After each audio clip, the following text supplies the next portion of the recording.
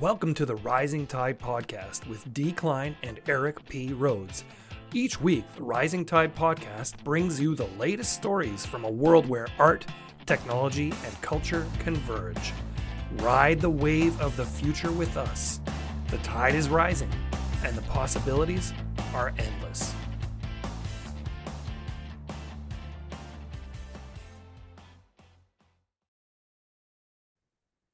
Hey, everybody. It's Rising Tide Podcast here. I've got my good friend Eric P. Rhodes with me, as well as myself, DKleine here. So happy to talk again. It's good to see you. It's good to see you too. I look now that we have these weekly discussions, which is how I kind of think of them. I look forward to it, and I save stuff instead of tweeting it. I save stuff. Really? Yeah, so we have like things to talk about. That's cool. Yeah, I mean, there was plenty to talk about this week. Of course, it was the ETF stuff that dominated. What's that? But I have no idea what that is. Well, an ETF is actually... No, I'm just kidding. For those just listening, I just did the old pushing up your glasses, actually, thing. But that's definitely a topic we can cover today. What else did you have in mind? Yeah, I'm having such a brain fart here. I want to talk about Itty Bits, the potential mutants to the CryptoPunks, as Cosmo Medici kind of coined. And then, yeah, I think, and I have a fun, you've been blocked. So, yeah, me too. Yeah. I mean, mine's kind of predictable being that we're talking about ETFs. But I also had a really interesting insight to the Museum of Crypto Art with some art reviews that were put up there that I thought was a very impressive collection of work. So I'd like to talk about that too. I'm shocked. I did not know these existed. I know. So I think a lot of people will want to learn about it. Yeah. Yeah. So should we start with ETFs? So let's get it out of the way. Okay. So it started before the ETFs were approved, the day before. There's an SEC tweet that goes out saying, hey, everybody, Bitcoin ETFs are approved with the Bitcoin hashtag. And, it looked kind of like, hey, this is not the way that the SEC would announce this. But in the excitement, of course, everybody's like, hey, they're approved. Yeah, but so... It was the way I understood it was the account was compromised per X, their security team. Yeah. But I do actually think that tweet looked way too professional. Okay, so you're on the other side. You think it did look professional. I think both happened. And this is I was tweeting at Jimmy ETH about this. I think both happened. I think the account got compromised. They tweeted out the number sign with the BTC, that was the hacker, then realized there was a draft.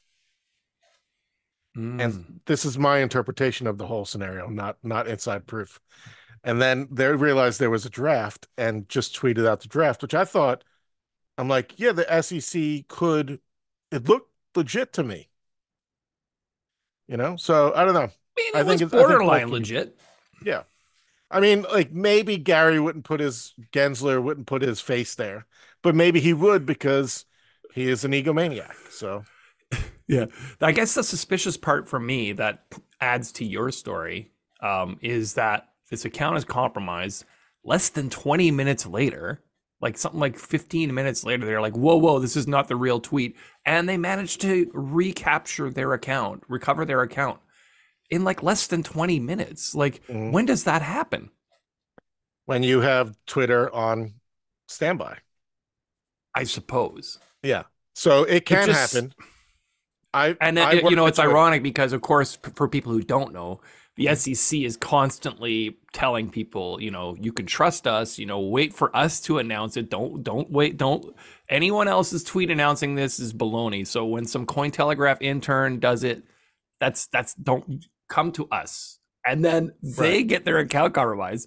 Not only that, they're constantly talking about security. They've gone after even Elon Musk for, these things with security problems. Are And they then going to have to they get investigate compromised themselves? because they're not even using 2FA on their Twitter account. I'm getting goosebumps right now because I just think about Password their. 123. I mean, come on. Maybe it was. I bet you that password was admin. Probably. I hate BTC. Yeah, One, yeah, two, three. yeah. So to answer your question about how you can get your account back really fast, I worked at Twitter. I worked on in their global support operations team, and we worked hand in hand with the team who would have partnerships like this. So if something big was going to happen, there might be a war room where they have access to and can get things done pretty much instantaneously. So it's Okay. possible they had somebody on standby. But again, this was public Twitter, not privatized Elon Musk Twitter. So I don't know what that situation looks like, but it is possible. Right. Well, and the SEC would be a high priority account. It's not like you or me, plebs, going, hey, my account's compromised. And they're like, I will get back to you in 3 months. Did you hear that? I did not. The dog's barking. You didn't hear that? No. Fucking love this mic. So great. He's right Good next to me. noise isolation. Yeah, he's right next to me, barking his. Amazing. Oh my God. So anyway, so when the SEC does this compromise tweet, the market's like, yes, and you see this burst of green, right? And then they're like, no, not true. Poof, red candle, right? And what was interesting was the next day, when things were official, everybody's like, oh yeah, there's going to be an omega candle. And there was almost no price action. Like Bitcoin literally held even. It and held even. Ethereum went like 10% up. Yeah. It's like you're switching to, I talked about this in the last episode, is like, well, there'll be an initial spike and then people will take profits and it'll drop and then it'll start gradually climbing is what I said, right? Yeah. But there wasn't even really much of a spike. And ETH took the spike because already everybody's switching to the ETH narrative, like instantly, the ETH ETF narrative. Yeah. Speaking about instantaneous reaction, that's one thing that TradFi is not. Which is No kidding. Right, which is one of the things that we were talking about offline that you wanted to bring up. Yeah, this is a case of TradFi meeting DeFi and showing us how bad TradFi is comparatively and how slow it is and the lagging effect and the fact that Saturday morning, I finally see like the volume numbers of these ETFs and I finally see, the action that happened there. And we're in the crypto space. We're so used to just boom, boom, boom, instant information, price discovery. So instant, yes. Transparency. And here, all of a sudden, it's behind this veil, and you're having to rely on a few trusted sources to tell you, hey, this is the volume, this is the blah, blah, blah. And of course, they're saying it was a tremendous success. In fact, it was the most successful ETF launch ever, according to these analysts that I was reading from Bloomberg. Right. So we can track. Let me ask you this question. We'll be able to track their purchases and the fund's purchases of Bitcoin, which we can then intuit what the investment is, right? Do you I know? Suppose. Yeah, I don't know anything about that. So it's what's interesting is that when you look at the numbers of what BlackRock has in hand, I was seeing one this morning that was saying they already have like $467 billion of Bitcoin or something like that. So clearly these, now don't quote me on that number, everybody listening. Quote what it tells me is they've been quietly decline. accumulating. They've been quietly accumulating for a long time. In anticipation of the ETF. Yeah. Yeah. While saying this is trash. It's wonderful. Listen, what did we say last week? Didn't we say something similar to the effect of watch what they do, don't listen to what they say?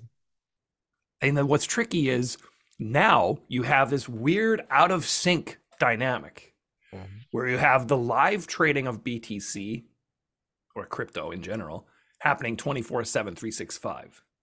And you have the Wall Street, it's Friday, 6 p.m., we're done. Yeah. Oh, it's a long weekend. See you Tuesday. Yeah, so we right? won't see So, numbers until Tuesday. right? So in the meantime, like even since Friday night when Bitcoin took this dive, it's already recovered a bit. Ethereum's doing well. And now you have all this price action happening on the weekend.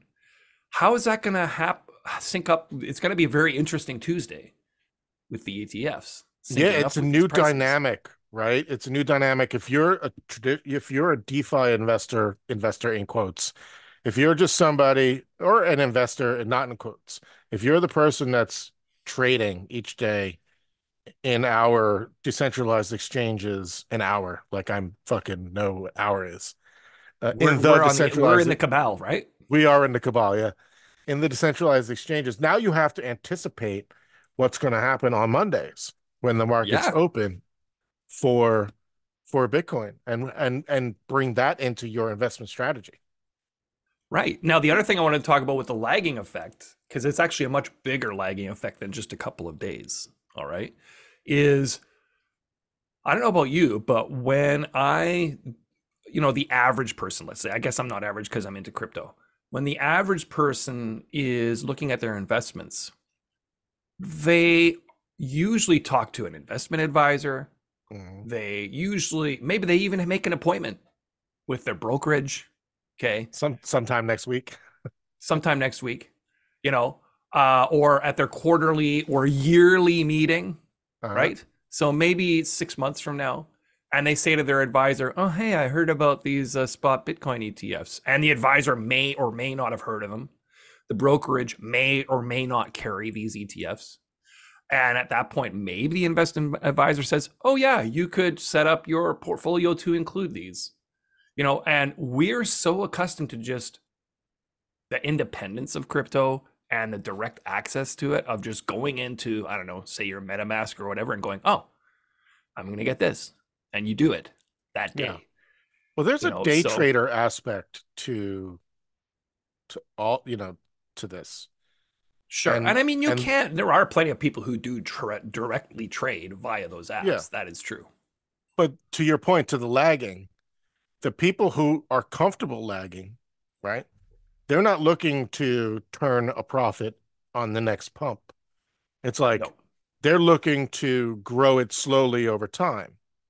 Yep. Typically, I would think if you're going to use a brokerage and you're investing in ETFs, I would think you're the kind of person who is set it and forget it Yep. kind of investing.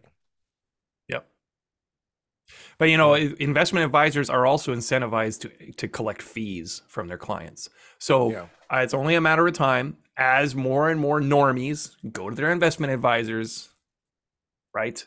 That these advisors are going to become privy to these spot Bitcoin ETFs. Mm-hmm. Again, this is a niche. They don't all even know about it yet, right? But when they do, they're going to look at those ETFs and they're going to go, "I can make some nice fees if I get people to add this to their portfolio." And Yeah. they're going to be incentivized to get people investing in spot Bitcoin ETFs. Yeah.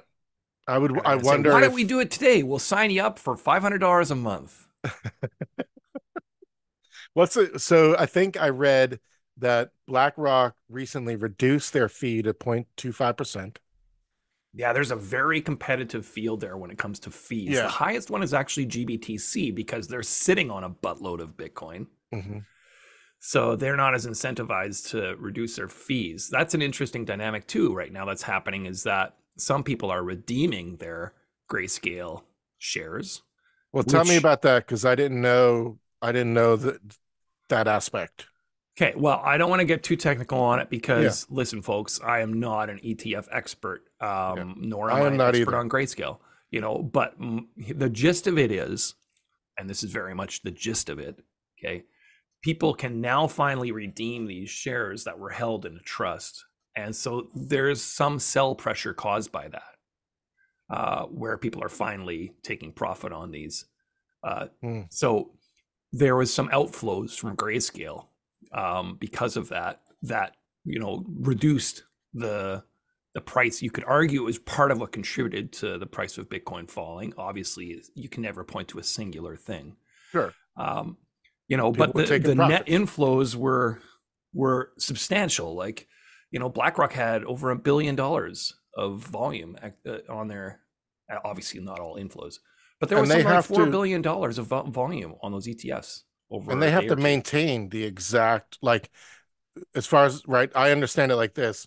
They have to hold the same value in Bitcoin as they do in cash, which is interesting In because shares. Yeah. in shares, which is then translated Cash though. to cash. Yeah. Yeah. Yeah. Okay. Okay. But what's interesting about that is they only settle once a day. They're settling at the end of the day. So So whatever the there's all price this, is at the end of the day. it's really weird. Yeah. Like all the timing dynamics of it are very, very strange. Because we're not used to that in crypto. We're used to instant settlement. And now you've got this weird kind of out of sync thing happening here between these two worlds. Yeah. And it points to the superiority of DeFi, frankly. I think so. Yeah. The speed Yeah. at which we can get things done, Yep. instantaneous like talking about, we talk about transaction speed a lot in this space, right? Comparative to TradFi, if you have to wait 15 minutes for a transaction for Bitcoin, hypothetically, that's still much faster than Astronomically faster. exactly, exactly. Which is why, like, Larry Fink has already turned to the Ethereum narrative. I don't know if you noticed that. Larry Fink's the CEO of BlackRock. And Yeah. already yesterday, he was saying the next big step is tokenization.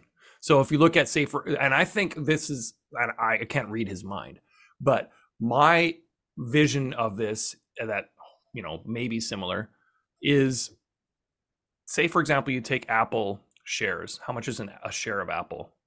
$1,300, $1,200? I don't even I'm know. just making up a number. Yeah. Okay. A What if lot of you dough. could what if you could fractionalize that Apple share into tokens on the Ethereum network through an L2 that BlackRock runs, a BlackRock L2, where you can trade Apple shares 24/7 in fractions, like a cent worth of Apple shares. And you're full-time 24/7 365 trading on a BlackRock L2, which is tied to their ETF of Ethereum. Like you could tokenize all value. So that would put the stock exchanges out of business, wouldn't it? It will be so vastly superior in terms of its capacity to settle value. Yeah. There's no way. I cannot see the traditional finance stock share whatever system being around 5, 10 years from now. There's just no way. Like Right. the ability for a company like BlackRock to make that happen, Yeah. right? Here's the problem. Now I'm going to put my conspiracy theorist hat on. All right, go. Putting all that power in the hands of BlackRock, who already They has a already have the mass. power. They have like trillions of dollars of I know. value. They already have hand and fist, already in the cookie jar of the military industrial complex. Like, you know, I get it. I get it. But this is everything we were attempting to move away from. Well, I mean, there is an independence in it still that you still can own Bitcoin if you want. You can still have full custody of Ethereum or Ether if you want. Yeah. Okay. That's what's different. Sure. For now, what if they make? What if they make? In I don't know if it's enforceable, but one of the concerns now is self custody wallets will be illegal. Right. That is See, they don't something. have to make them illegal though, Eric. They just have to make the alternative more convenient. Years ago, we Uh, were all like, oh no, we're going to have some kind of surveillance tool that watches our everyday activities and keeps track of everything we do. Oh no, we've got to fight against this. And now we all carry around these devices I in our know. pockets You're right. everywhere we You're go, right. and nobody's forcing us to do it. We big brothered ourselves. Yeah. We I did. agree. I agree. I understand. And You're we right. go on Facebook or whatever and are like, I just made some muffins. I'm Right. just going to this place. I'm going Yeah. on holidays And we here. take pictures with all of our products, and there are firms out there that can do research. Yeah, you're right. You're absolutely right. I They like I don't said, need to make it illegal. I was putting my conspiracy theorist hat on. I'm going to take it off. That's why this whole thing with Elizabeth Warren on this rampage against it to Yeah. me makes zero sense. Yeah. Well, Just make she's old. your approach more convenient and people will gladly flock Yeah. themselves into a pen for you. Well, that's basic product development. Yeah, That's what that is. Make you make the most convenient product. Doesn't have to be the best technology, but you make it the most convenient, people will flock to it and use that. sure. Look at TikTok. Yeah. Yeah. Fucking Vine, right? Vine had it Every and they shut it down. everybody knows all your stuff is being monitored on there. And And they're not just just by like, the hey, US, by China. Yeah. right? And Russia and Well, and are whoever else private has companies any access. better? Like you're telling me Oh, no. being Yeah. monitored by Facebook or Twitter or whatever is any better than being monitored by the No. Chinese government? No, no. No, no, no. I'm not making that justification. I'm just adding to the conversation. The This is why I have my own private email server for Hmm. certain communications, because it's in a country, the server, where extradition of content is harder to do. So it's just a layer. I'm sure they could access it if they want. But it's, and I don't do anything sensitive, but this is like, my brain is like, yes, I use Gmail all the time, but there are certain things that maybe I don't want people to have regular access to. And so I just Right. throw a layer in there. I'm just saying the greatest danger to our privacy and self custody and security is not some government conspiracy. Yeah, it's It's us. just our own Yeah. laziness. Yeah. Yeah. Oh, I hate it when you're right. I don't mean I hate it when you're right. I mean, like, oh, it's so right. We're so lazy. You make I read something one time that, convenient for us, and yeah, humans are just will flock right to it. I read one time there was some story, and I don't know if there's any truth to this, but the CIA was setting up some kind of surveillance tool to monitor people's whereabouts and activities. And Facebook was introduced, and that same year they shut down that program. Yeah, because they had a back door. Now, I don't know if that's true. It's just Yeah, something that I read somewhere, but it makes sense, of course. Yeah, yeah. We did it to right? ourselves. Yeah. Yeah. Okay, let's switch to some lighter topics. There was one thing I wanted to bring up, and then I know there's one you want to bring up. Yeah, go ahead. Um, I was super impressed by this, and anyone who's been in the crypto art scene for some Mm.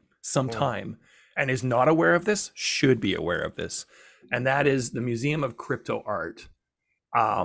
You're probably familiar with that already if you've been in the space, but the Museum of Crypto Art has a community forum, and if you just go to Museum of Crypto Art forum, you'll find it. And within that forum, there's all kinds of interesting stuff. But if you scroll down, you can find the topic of the Genesis collection, which is the initial artists who were in this space prior to a certain cutoff date. I don't actually recall the cutoff date. I think it was 2020, end of Okay. 2020. Yeah. All right. So the OGs of crypto art, Yeah. whatever that means. I don't know. Sounds good. Who have their artworks in this Genesis collection. And it blew my mind. It was actually Anonymous Nobody and Bitty, the artist, who tweeted or posted about this. And I saw it and I was like, this is so impressive. And what it is it's for every single work of art in that Genesis collection. Max Cohen on X, the tag is Cohen, the writer, Cohen, the writer, took the time to examine every single one of these pieces and reviewed them with in-depth, thoughtful analysis. And just reading my own, I was like, wow, this person really took some time and thought to analyze this work. And I read a number of others, including yours. I'm And just shocked. very impressive work. Yeah. I'm shocked. I didn't know this existed. And when you say, like, we should know about this, and you're 100% right. And I'm completely, I was reading mine right before the show because you just told me about it. I'm First of all, wow, the writing is it's so pure in its analysis of the artwork. Hmm. And I was just reading through mine and I'm like, he, like, to your point, he really put a lot of thought into it. And I am I'm blown away that this hasn't gotten any coverage. And it's Yeah, mine was done in June 2022. That's a yeah. year and a half ago. Unreal. Well, and Unreal. what I found with the review for my own anyway is he saw things in the artwork that I didn't even realize. Like he saw stuff in the work that I was like, "Oh yeah, that's really cool. I never really thought about that Yeah. in my own work." It seemed like he did a critical, like, the way it looks to me is he did a critical analysis as a critic of Hmm. all the artworks, Hmm. like with the thoughtful eye of a critic as analyzing the piece itself, not to criticize it, but to critique it. You're talking 248 topics, and Yeah. the ones I read, each one of them were very thoughtful and sincere and like just I just loved it. I just thought it was amazing. So if you haven't seen it and you maybe you're a person who has their work in the Museum of Crypto Art's Genesis collection, you definitely want to read these reviews. It's Yeah. the Museum of Crypto Art. If you Google Museum of Crypto Art Forum, scroll down to the Genesis collection. Some of the names are alphabetized, some of them are not. So I would recommend the old Control F if you want to see what's written about your work or about That's an right. artist that you admire and find your name in the list or the name you're looking for and read it. And they are really insightful, impressive commentaries on those pieces. Let's just shout out a few of the names that are in this Genesis collection. Go. Yeah. We have a lot of money. I'm just going to run down the list a little bit. Blackbox.art, Connie Digital, who launched Hue. Remember the token? Was it Hue? The first social token, Hue. Not the first, but it was, widely celebrated. Gary Cartledge, Luco Paletti, Max Osiris, Rob Ness, Nori Harmon, Osinachi, like Pindar. Like, it's got Rhyolite, which is an OG dude who passed away too Stella early. Bell, Stella Bell, Sky Angie Golpe, Taylor. Slime Sunday. Like, it's got this Trevor Jones. The Genesis collection has got not only OGs, but also like OGs who've been in the space and are now big names. Well, one of the coolest things about it for me is I can't believe I'm in this list with these people. Do you know what I mean? Like to Why? be You're an amongst OG. those people is freaking awesome. You're an OG. I'm just saying, like it's cool to be amongst those names. It is. X copy. Of course, how could we not? X Yep. copies in there. Um, little bit of a moment here because it's humbling to be a part of this Genesis collection. But I will freely admit when I was told I was in it, I thought I deserved to be there in the beginning. Like, I had that, like, real cocky, I don't know what I was thinking because that's not really, like, maybe it doesn't feel like really true to my personality, but I let myself slip a little bit and I was like, damn right, in my mind, I'm in the Genesis collection, you know. Uh I'm one of the OGs. Now it's like so humbling because the fact that I'm there at all, just pure luck that I even found this space. I've Mm-hmm. told this story a bunch of times. I literally typed crypto and art into the Twitter search box. That's how I found NFTs. I Otherwise, only found them because I was writing an article for Cointelegraph about the stuff, and I was like, "This is so freaking cool! I've was got that to get into trash this." art? That's the only Was reason. was that Yeah. your first art? Was the trash art article? Yes. That's how we got to know each other. That's right. Yeah. Yeah. Unreal. That's so long ago. So it was only because my editor in chief, wonderful guy, John Rice, said, "Hey, I want you to write about this story." And I was like, What were you writing "Okay, I about don't know before anything that? about this." Sorry? What were you writing about before that? Just, general blockchain news. Hmm. Yeah. So you've I also always wrote a good. column. I wrote a column called Journeys in Blockchain for Cointelegraph. It was a weekly Hmm. column just about different people and how they got into the space.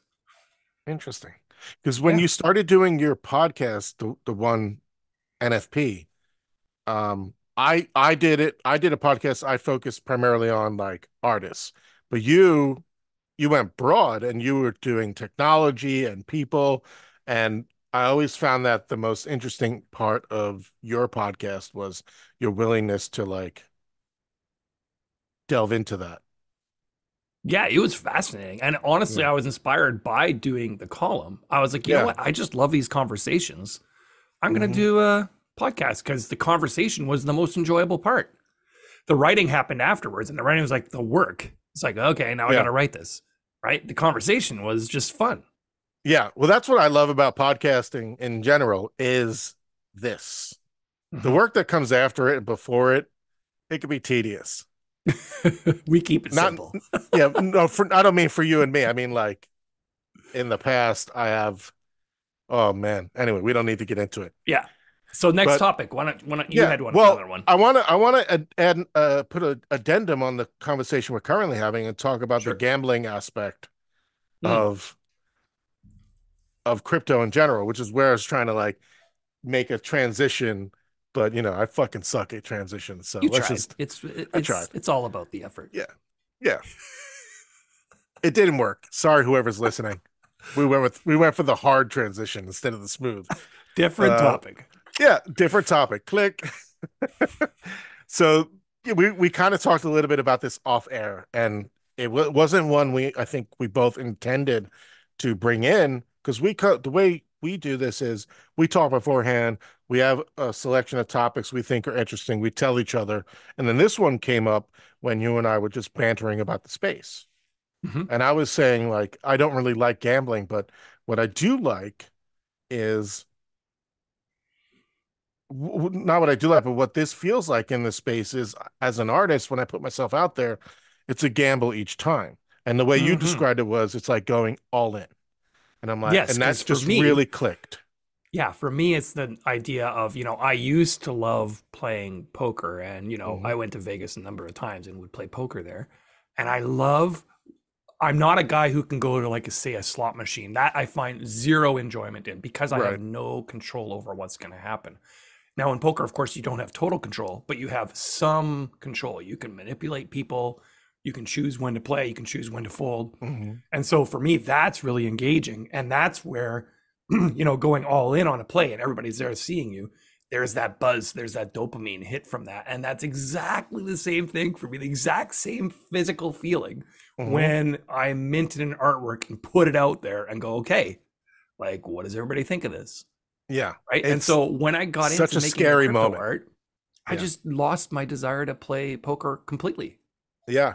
Wow. And both are creative endeavors, though, especially the Mhm. psychological aspect of manipulating people at the table. I hate to use the word manipulating, but that's what it is. You It's what know, you're doing. yeah. Um, do you find that you are, and I'm not turning this against you because I feel like I have to do this as a marketing person, find ways to manipulate people's attention to you as an artist? No, I mean, the main way that I tried to kind of build presence, I guess I would say, Mhm. was via the podcasting. And that was highly Yeah, effective. yeah. Because the reality is, I people use, don't just yeah, buy art for the art, they buy the art for the person yeah. who made it. That's true. Yeah, I did the podcast, but I didn't, in my mind, it wasn't for presence. It was, I legit liked having conversations with people. As an introvert, it Well, was it's a an easy win-win. I'm way. not saying that's the reason I did it. Oh, It right. was No, no, like, I didn't wow, mean it. this, Yeah. you know, Sorry. yeah. I didn't mean it exactly like that. But totally painting you as a manipulative son of a bitch. That's me. That's and what you're everybody not, knows about and me. you're t- That's what and you're everybody not. says. Yeah. But I use a different like tactic, and it's not really a tactic. It's just like things that I'm interested in. We briefly touched on this. Things that I'm interested in tend to like be highly charged, and that's what people knew me for. But I wouldn't say it was like to the same vein, like manipulating. But it's interesting. Right. Yeah. Yeah, yeah, for sure. Um, yeah, no, it's interesting. I do find that it scratches that same itch, though. I wonder if other crypto artists have this kind of gambler mentality. I bet they do, Yeah. because the reality is the crypto space itself is supercharged gambling. Yeah. I did I enjoy never it. found enjoyment in Yeah. like the DeFi trading stuff. I just never did. I don't, I hate it. I don't, I tried and I've lost every time. I don't have the attention span. There's a certain personality trait. So I asked ChatGPT to analyze my personality by giving it a whole bunch of information. And one of the things it told me was I should stay away from high intensity sales and high intensity trading.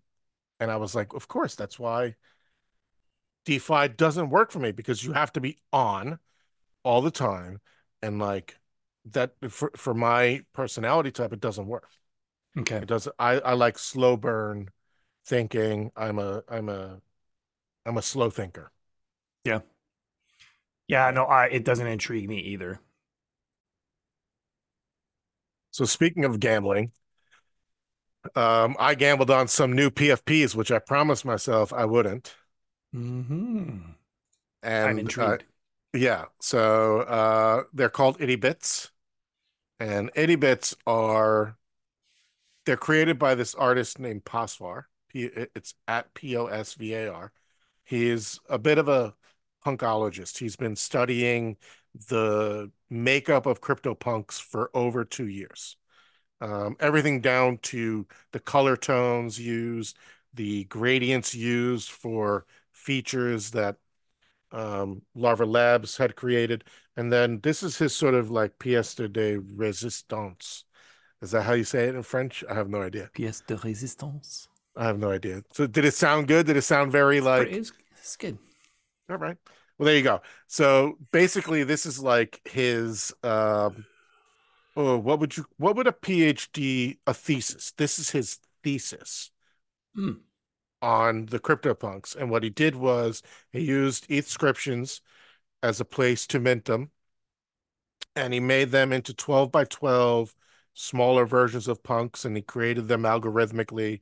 With it was just there's so much genius behind it that I don't know enough to say exactly what it is because it's so studious and so academic that I recommend people go and check it out. I do have a bag, only 19. It's not huge, and Full disclosure. I was given what Full disclosure. full disclosure, and I was given a my first ever my honorary PFP, which I'm super excited about and still rocking in my profile as of this this chat. But what I wanted to talk about was the this is an alpha because by now, by the time we're talking, Cosmo Medici had shout them out in their newsletter and likened them to what the mutants are to apes. He thinks these are the mutant versions of CryptoPunks. And when I think about it, um, I was at first I was like, yeah, that I agree with that, and I even said that to you. But as I think about this more, I think it's a little bit of a slap in the face.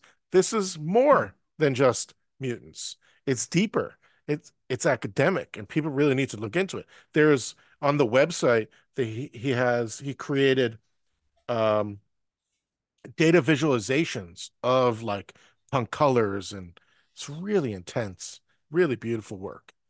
Now, And would it when be it fair comes to to say that ETHscriptions yeah, are Ethereum's answer to Bitcoin ordinals? Would that be fair to say? yeah, I mean, I don't know. I don't know the time. I honestly don't know the timeline of ETHscription versus ordinals. What came first? We talked about ordinals in our first episode, I believe, if anyone wanted to Yeah, check that out. But essentially, these are entirely on chain. They're not somewhere where it's pointing to JPEG stored on IPFS or whatever. that's correct. Yeah. The only limiting factor is the file storage size. So you have to use less than 96 kilobytes, I think. So you have to be clever Yeah. in how you're, being efficient with this data. But that's part of the charm of these itty bits The is how simplicity. Yeah. they're simple. Yeah. Yeah, there's I've been doing a lot of thinking about creatively about digital minimalism from a artist perspective. What that looks Hmm. like, right? In terms of essence, the essence of a digital artwork is the pixel, Right. right? And pixel and color is sort of like this core human experience.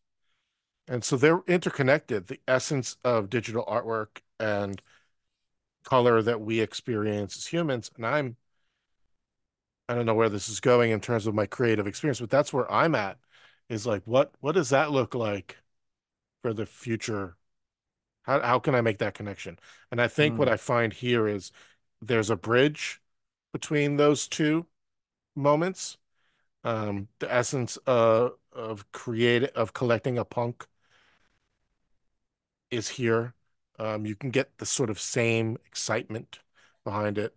And it's clear that this is an evolution from punk, which is where we've been moving since 2017, is this evolution of the blockchains and using things like ordinals and ETHscriptions. And like think about what I like about ETHscription is there's no smart contracts. So you're not going to um, inadvertently give anybody access through, by clicking on. Through all the vulnerabilities of Yeah, yeah, bugs in contracts or things you might have overlooked. yeah. So I mean, like, there's a lot going on here. I just highly think I think that he's been working on this for years, the artist, and I think people would, even if you don't buy it, there's still so much to enjoy about the work that went into it. Right. So are you familiar with the process of inscribing an ETH-scription? No, you mean like the actual process, like how you go about Yeah, doing like it? making one. I don't know yet. Okay. I'm exploring that. So sort of what I was talking a little bit about. I even tweeted this that I think I have one more pixel project in me. It's not going to be a PFP. I'm not. I've done. You're not I've going to make done the 10,000 of PFP. them? No, I've done that already. I did the unofficial punks. I did 2000 V2s. I have all these other ones. Rare Pepe punks, like unordinal. But I did it. It's done. For Mhm. me. But I do have an idea that's a little bit more abstract in concept. And I think, as for me as a creator, conceptually, I tend to lean more towards like conceptual art than I do anything else. So Mhm. it'll fall within that realm. I don't know the process yet of inscribing, like the actual what the steps are. Mm. But I Yeah, do I'm intrigued know, by it too. What I've always yeah, enjoyed the most about creating art or even writing is the fact that as the writer or the artist, in some fleeting way, it may just be for a moment, you are controlling the mind of the person who's consuming your work. I enjoy that. I enjoy the idea that as you look at my writing, I'm in a sense sending my thoughts to you. Do you know what I mean? I love that notion. Same with, you talked about color, right? And the fact that you could convey your thoughts on color into the mind of this person who's looking at your work. I yeah. just I find that fascinating. So I had a That conversation mind recently. control. I I think there's an aspect to that. And I had a conversation with another critic who wrote something up for me, for him, and then asked me some really poignant questions about my work. It really made me question my work over the last 4 years. Hmm. Uh, and after reading Cohen's, because we took a break, and after reading Cohen's reply, Cohen's critique of my artwork in the Genesis collection, both have sort of left me with a well, what the first one, he hasn't put the article out, so I don't want to put his name out there yet until he does. But he really pointed out something about my work that's a little bit more forest for the trees. And the way I understood it is maybe I'm saying things and I'm saying a lot of things, and people are connecting with the trees a little bit, but they're not seeing Hmm. the overarching theme. And he wasn't critiquing it to say it was good or bad. I took it as maybe I'm not, maybe to your point, like how you're connecting with people and manipulating them, or not even manipulating them, but like, It's okay. You can use that word. It makes me sound like a yeah, villain, but yeah, I know. I don't know. It's at the tip of my tongue. But like as we're like engaging and having people interact with our work, it made me think, am I missing an opportunity here to not, for people not to get it, not to get me? Is there hmm. too many trees and not enough of the overarching forest for Eric? And in research that I've done in the past about, and I've done surveys, asked people what they think about my work. This theme has come true, which is I focus too much on too many things.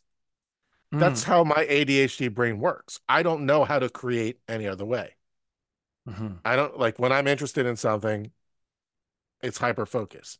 Then I go on to something else and I Hmm. leave that. And I don't even think so. Like maybe I'm not tying things together properly. So both of these articles and both of these like insights have made me really question how I could do that better, how I can Hmm. connect with people individually. Being a conceptual artist, it's harder, I think, because Hmm. medium or color or design of my artwork, I'm not X copy. I don't do the same style over and over. I'm not Right. Brian Brinkman. I don't use the same four colors to tie Right. everything together. I'm not Rob Ness, where his his personality is what people are buying, right? Like, Right. and I'm not diminishing his artwork, but that's part of his creativity. Max Yep. Osiris has a very distinct style. It's chaotic and matches his personality. Hmm. You, with your illustrations, have a very distinct style. Um, Sabbath, he's another one, right? And of course there are others that don't, but I'm pointing these out because that now I think to be commercially successful, I have to be good at one of these things, Hmm. better than where am I going with this? I have to be. You know, this is frustrating because I'm thinking through this live. This wasn't part of our conversation, and I don't have a good grasp of where I need to go. So what I want to leave this at, leave all of this stammering and stuttering at, is as an artist, I'm still finding my way, and this was Sure. I part of think that's me true for just everybody, working though. through it. Yeah, Yeah. I found it very affirming, though, like reading in that particular review. And anytime I have read people's responses to my work, like I think years ago, do you remember Kevin Page was really into NFTs for a while? Do you know who he is? He was an no, actor on Robocop and Seinfeld. And I remember him collecting some of my work and him just talking to me about the emotions that he felt from it. yeah, And I just felt so taken aback that I was able to cause those emotions in the person looking at it that I was feeling. Like, so for example, with mm, this piece from the Genesis collection with Mocha, the review from Max Cohen, where he talks about it, the piece I created, he talks about the sense of nostalgia kind of tied with sadness and um it was exactly how I was feeling when I made the piece, and he felt that. And that to me is just what an awesome feeling as an artist, to be able Yeah. to capture your own emotion and get someone else to feel that same feeling, Yeah. right? That's So the magic. that's what really struck me about that review. I Mm. just felt so, I don't know, I'm almost tearful thinking about it. Like, just the emotion that was just bottled up in a sense in that work, and then was able to be poured out for somebody else, you know? You touched you touched them, but you transferred it to them. But I mean, is there a more successful feeling as an artist No, than I don't doing think that? so. Right? Putting aside financial success, because maybe that's what some people find as success. That's a nice thing, but To yeah. be able to like have somebody connect with a piece so viscerally, Yeah. yeah, that's the magic. That's Yep. why we create regardless. Yeah. I've been creating Totally. for I'm 30. Oh my God, I'm not 30. I'm 45. I've been creating art for as long as I can remember. But ever since I was like 12 or 13 is when I really sort of understood, and has continued to even more understand, that art can communicate things, Hmm. you know? So like I've been creating art to communicate whatever, my own feelings, something around me, doesn't matter, for 30 plus years. And that somebody can look at it and feel that back. Right? But Magical. then what's the really cool thing about it being that it's blockchain art, and that feeling is stored permanently Oh for my, anyone else. yo. Like, you're putting Yeah. this feeling in a bottle, Yes. and anyone in the future can go there and look at that and pour that out and feel that Mm. same thing. Like, what a great technology. Yeah. You know, one of the things, speaking of the technology, is, and I think this is not a downside or an upside, but just a thought. Losing art, it sometimes anything things that are stored on chain theoretically might not be lost ever.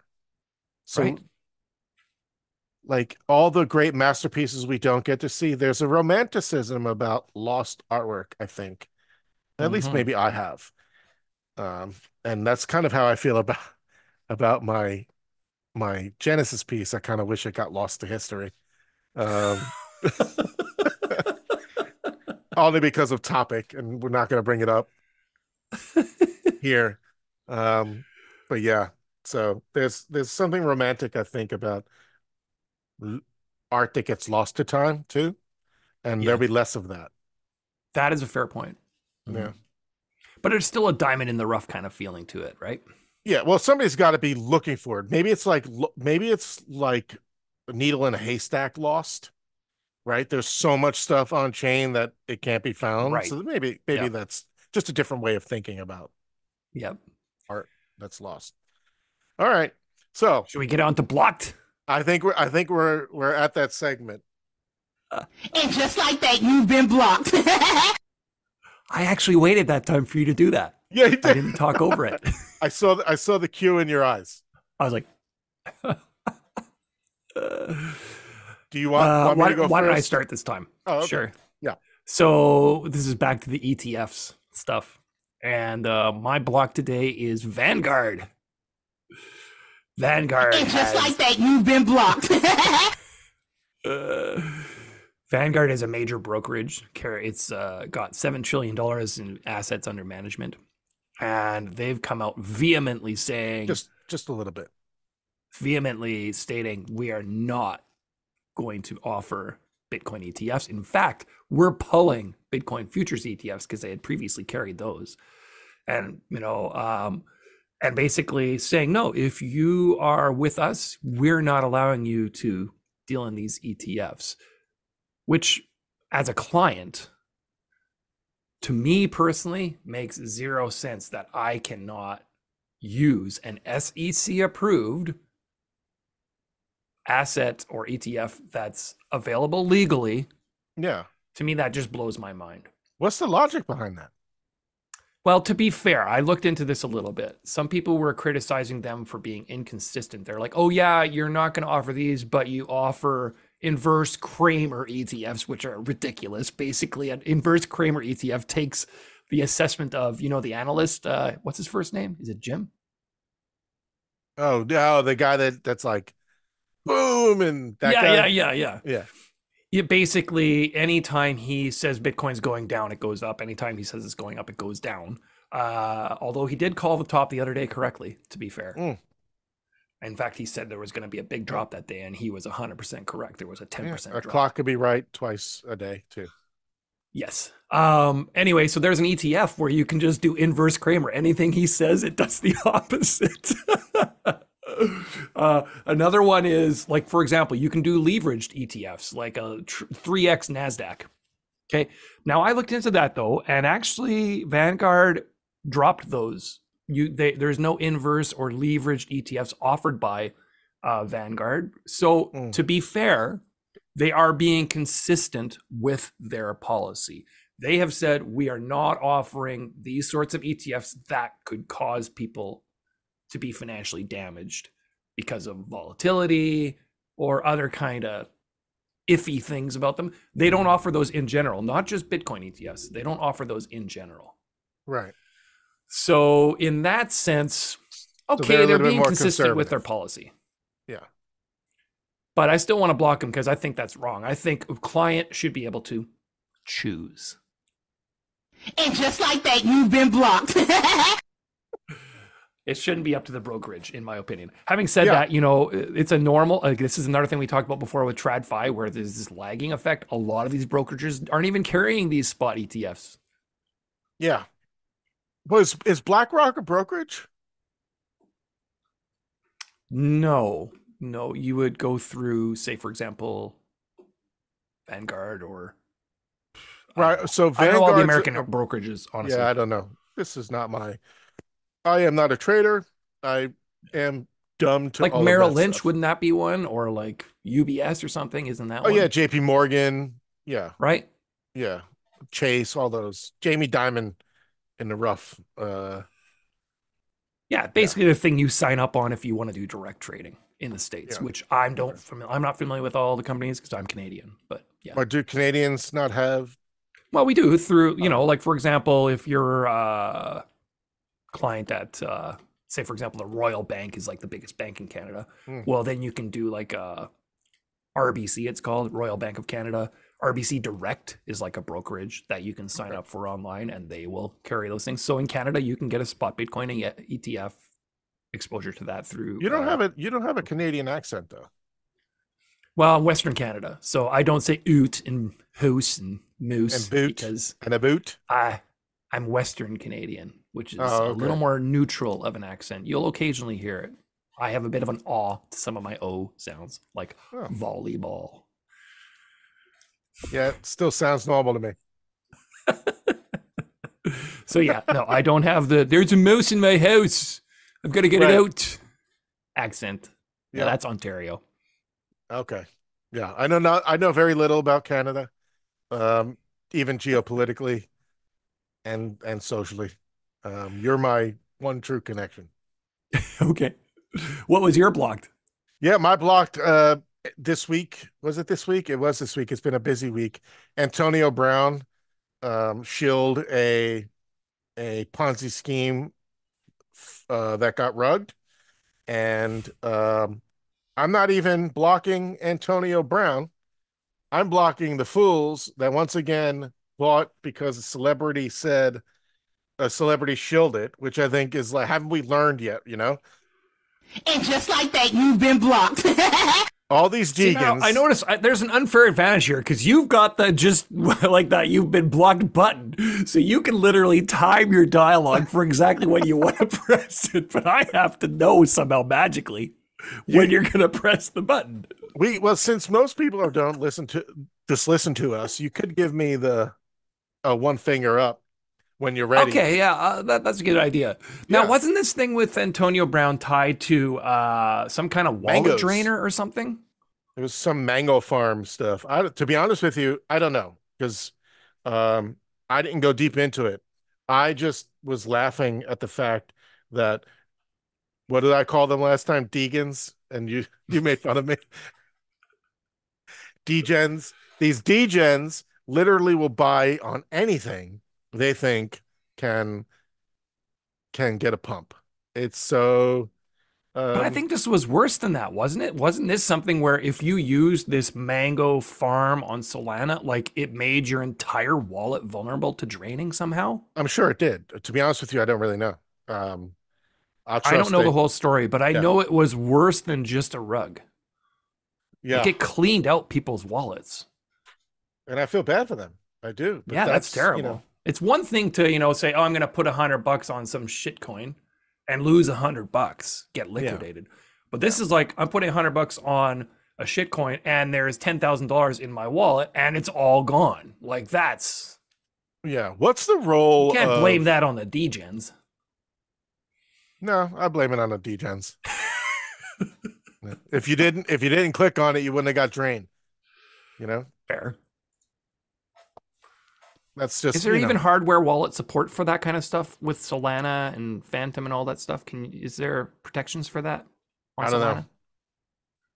I don't know because I don't use it. Yeah, neither do I. I'm not an ETH maxi. I'm a multi-chain um I was gonna say a multi-chain culturalist. I don't know why. Mm. That I doesn't often even call make myself a sense. Bitcoin mostlyist instead of a All right, there we go. maximalist.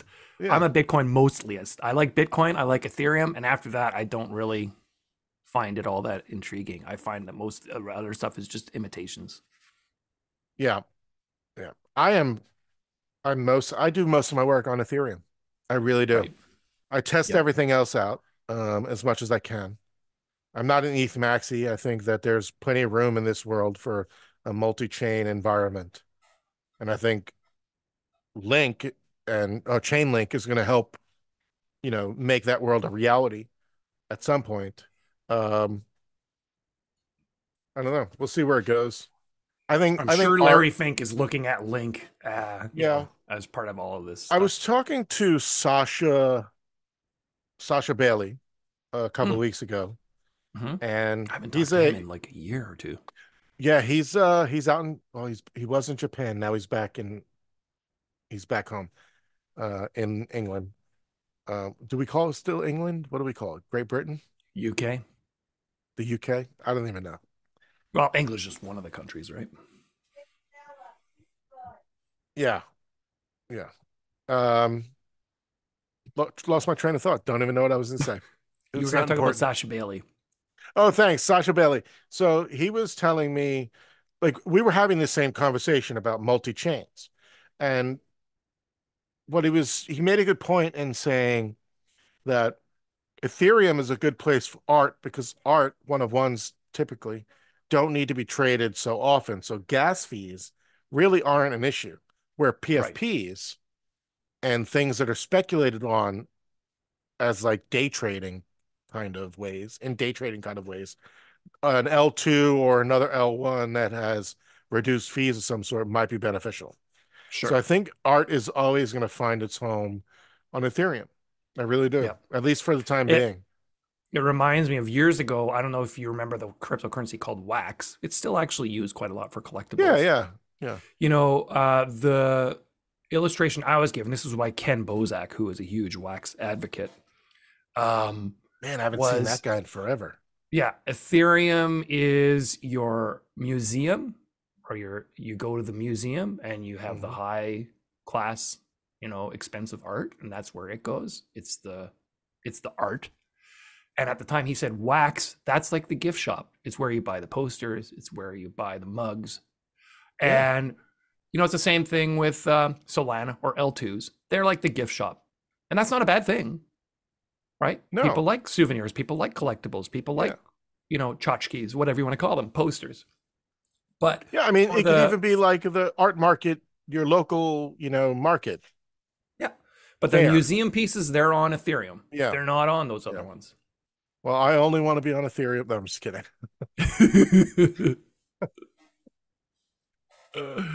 But yeah, this week was Antonio fun. Brown, is he officially your blocked for the day then? No, the degens who pump Oh and yes, dump. sorry. And just like that, you've been blocked. There we go. There we go. Very nice. This was great. Very satisfying. What a great conversation. We went all over the place there. Yeah. We'll get better. Maybe. I tend to be pretty chaotic, so Yeah, you're so am I, you're actually. like I think you're pretty. Okay. Yeah, I don't know. For those that don't know what just I happened, find peace in having a plan. I find yeah.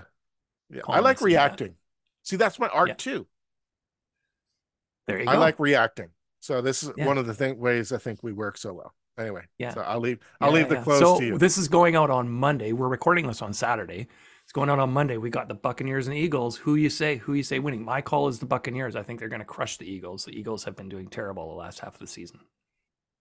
Nah, the Eagles. Really? Okay. Yeah. They're going to rise to the occasion? I really believe that, yeah. Interesting. Okay, well, we'll see who's right on Monday. Yeah. Yeah. We're going to turn this into a sports betting podcast as well, right?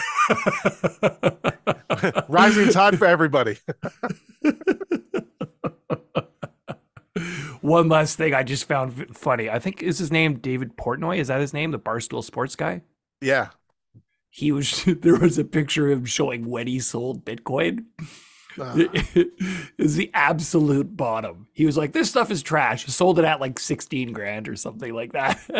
And then, and now he was recently in the news again with these ETFs complaining about them, I think. Well, old money that doesn't want to get on board will always, they don't know how to make money using this newfangled technology. Because they know how to manipulate the current system. Like, this is how I think of it. So they're comfortable. I think it's just a classic buy system. high, sell low human behavior that everybody is vulnerable to. Yeah. Yeah. You got to set it and forget it, which doesn't work for me because I buy high and sell low.